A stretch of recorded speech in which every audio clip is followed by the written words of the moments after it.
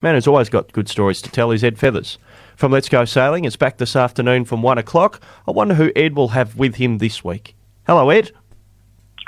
Morning, Jacob, and good morning, Wayne. And can I very briefly put my doctor hat on and encourage people to not look at the eclipse today with the naked eye. They will burn their retina and go blind. It's not a good thing to do. No, completely reiterate that, and I hope we've made that clear when we're chatting about it a little bit earlier. What's coming up on Let's Go Sailing today, Ed, and who's with you? Interclub Keelboat Championships for WA over the weekend, Jacob. We'll preview the Hayes Regatta for Elite Olympic class sailors in France. We'll check out the dates and the entries in May's Fremantle-Exmouth race, and you know that land speed record attempt sailing thing that we're talking about. Glenn Ashby and the team put another 3 kilometres per hour at the backup onto the record. The record now stands at 225.58 kilometres per hour, and there's a couple of West Aussies sailing in the World Etchels Championships in Miami in USA. So Graham Spence joins me today. He's done a couple of times America's Cupper.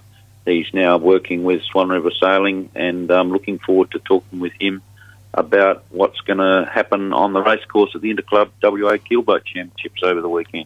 We've got a few elite West Australians in the Olympic sailing aspirants, of course, that are over in Europe and that, and France, as you say. What do you expect from these guys? You know, Wayne, not every country gets to qualify in the Olympic Games, and there's only 20 to 30 countries that'll get in, and the first chance for qualification will be at The Hague in August. So all those aspirants are, as you say, in the big Olympic class regattas in Europe leading up to the Hague event. There's 4 really that are worth looking at. The Princess Sophia's been, next week Hayes, then there's Kiel Week, and then the Olympic test event in Marseille before they get to The Hague.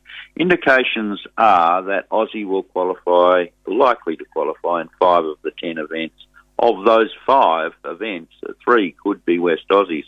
So Nia Jerwood and Connor Nicholas are the highest performing athletes in the 470 event. Matt Wern, of course, in the men's laser. It's now called the ICLA 7.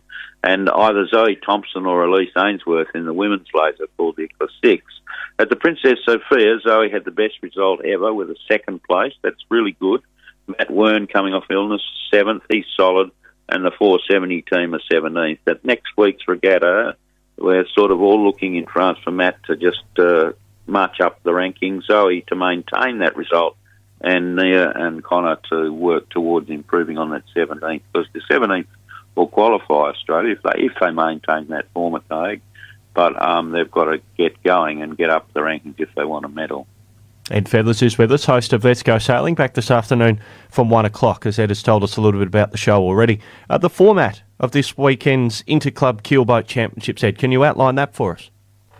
Yeah, it's an interesting concept. The clubs enter, the boats are equal, and it's a regatta in 4 parts. The veterans have 4 or 5 games on the Friday evening, and then the women on the Saturday morning, and then there's an open event on Sunday. They combine those 4 to 5 short, sharp windward-leeward races on each of those events, and then they have on-water umpires streamed on Facebook through Swan River Sailing. There's some commentary there.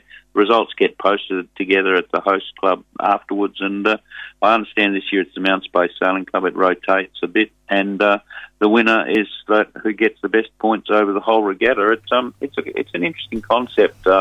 It's a bit archaic in a sense, I think, and I'll talk about that with Graham Spence when he comes on today, because like the sailors in the past were club located, and now they're more WA sport located, the younger sailors in particular, or they rotate through the clubs to where the events are, and they jump on and off boats all over the place. So it's still relevant to a certain extent, certainly for the veterans. They love it. But just talk to him about whether the event in its current format will go forward for the years coming up.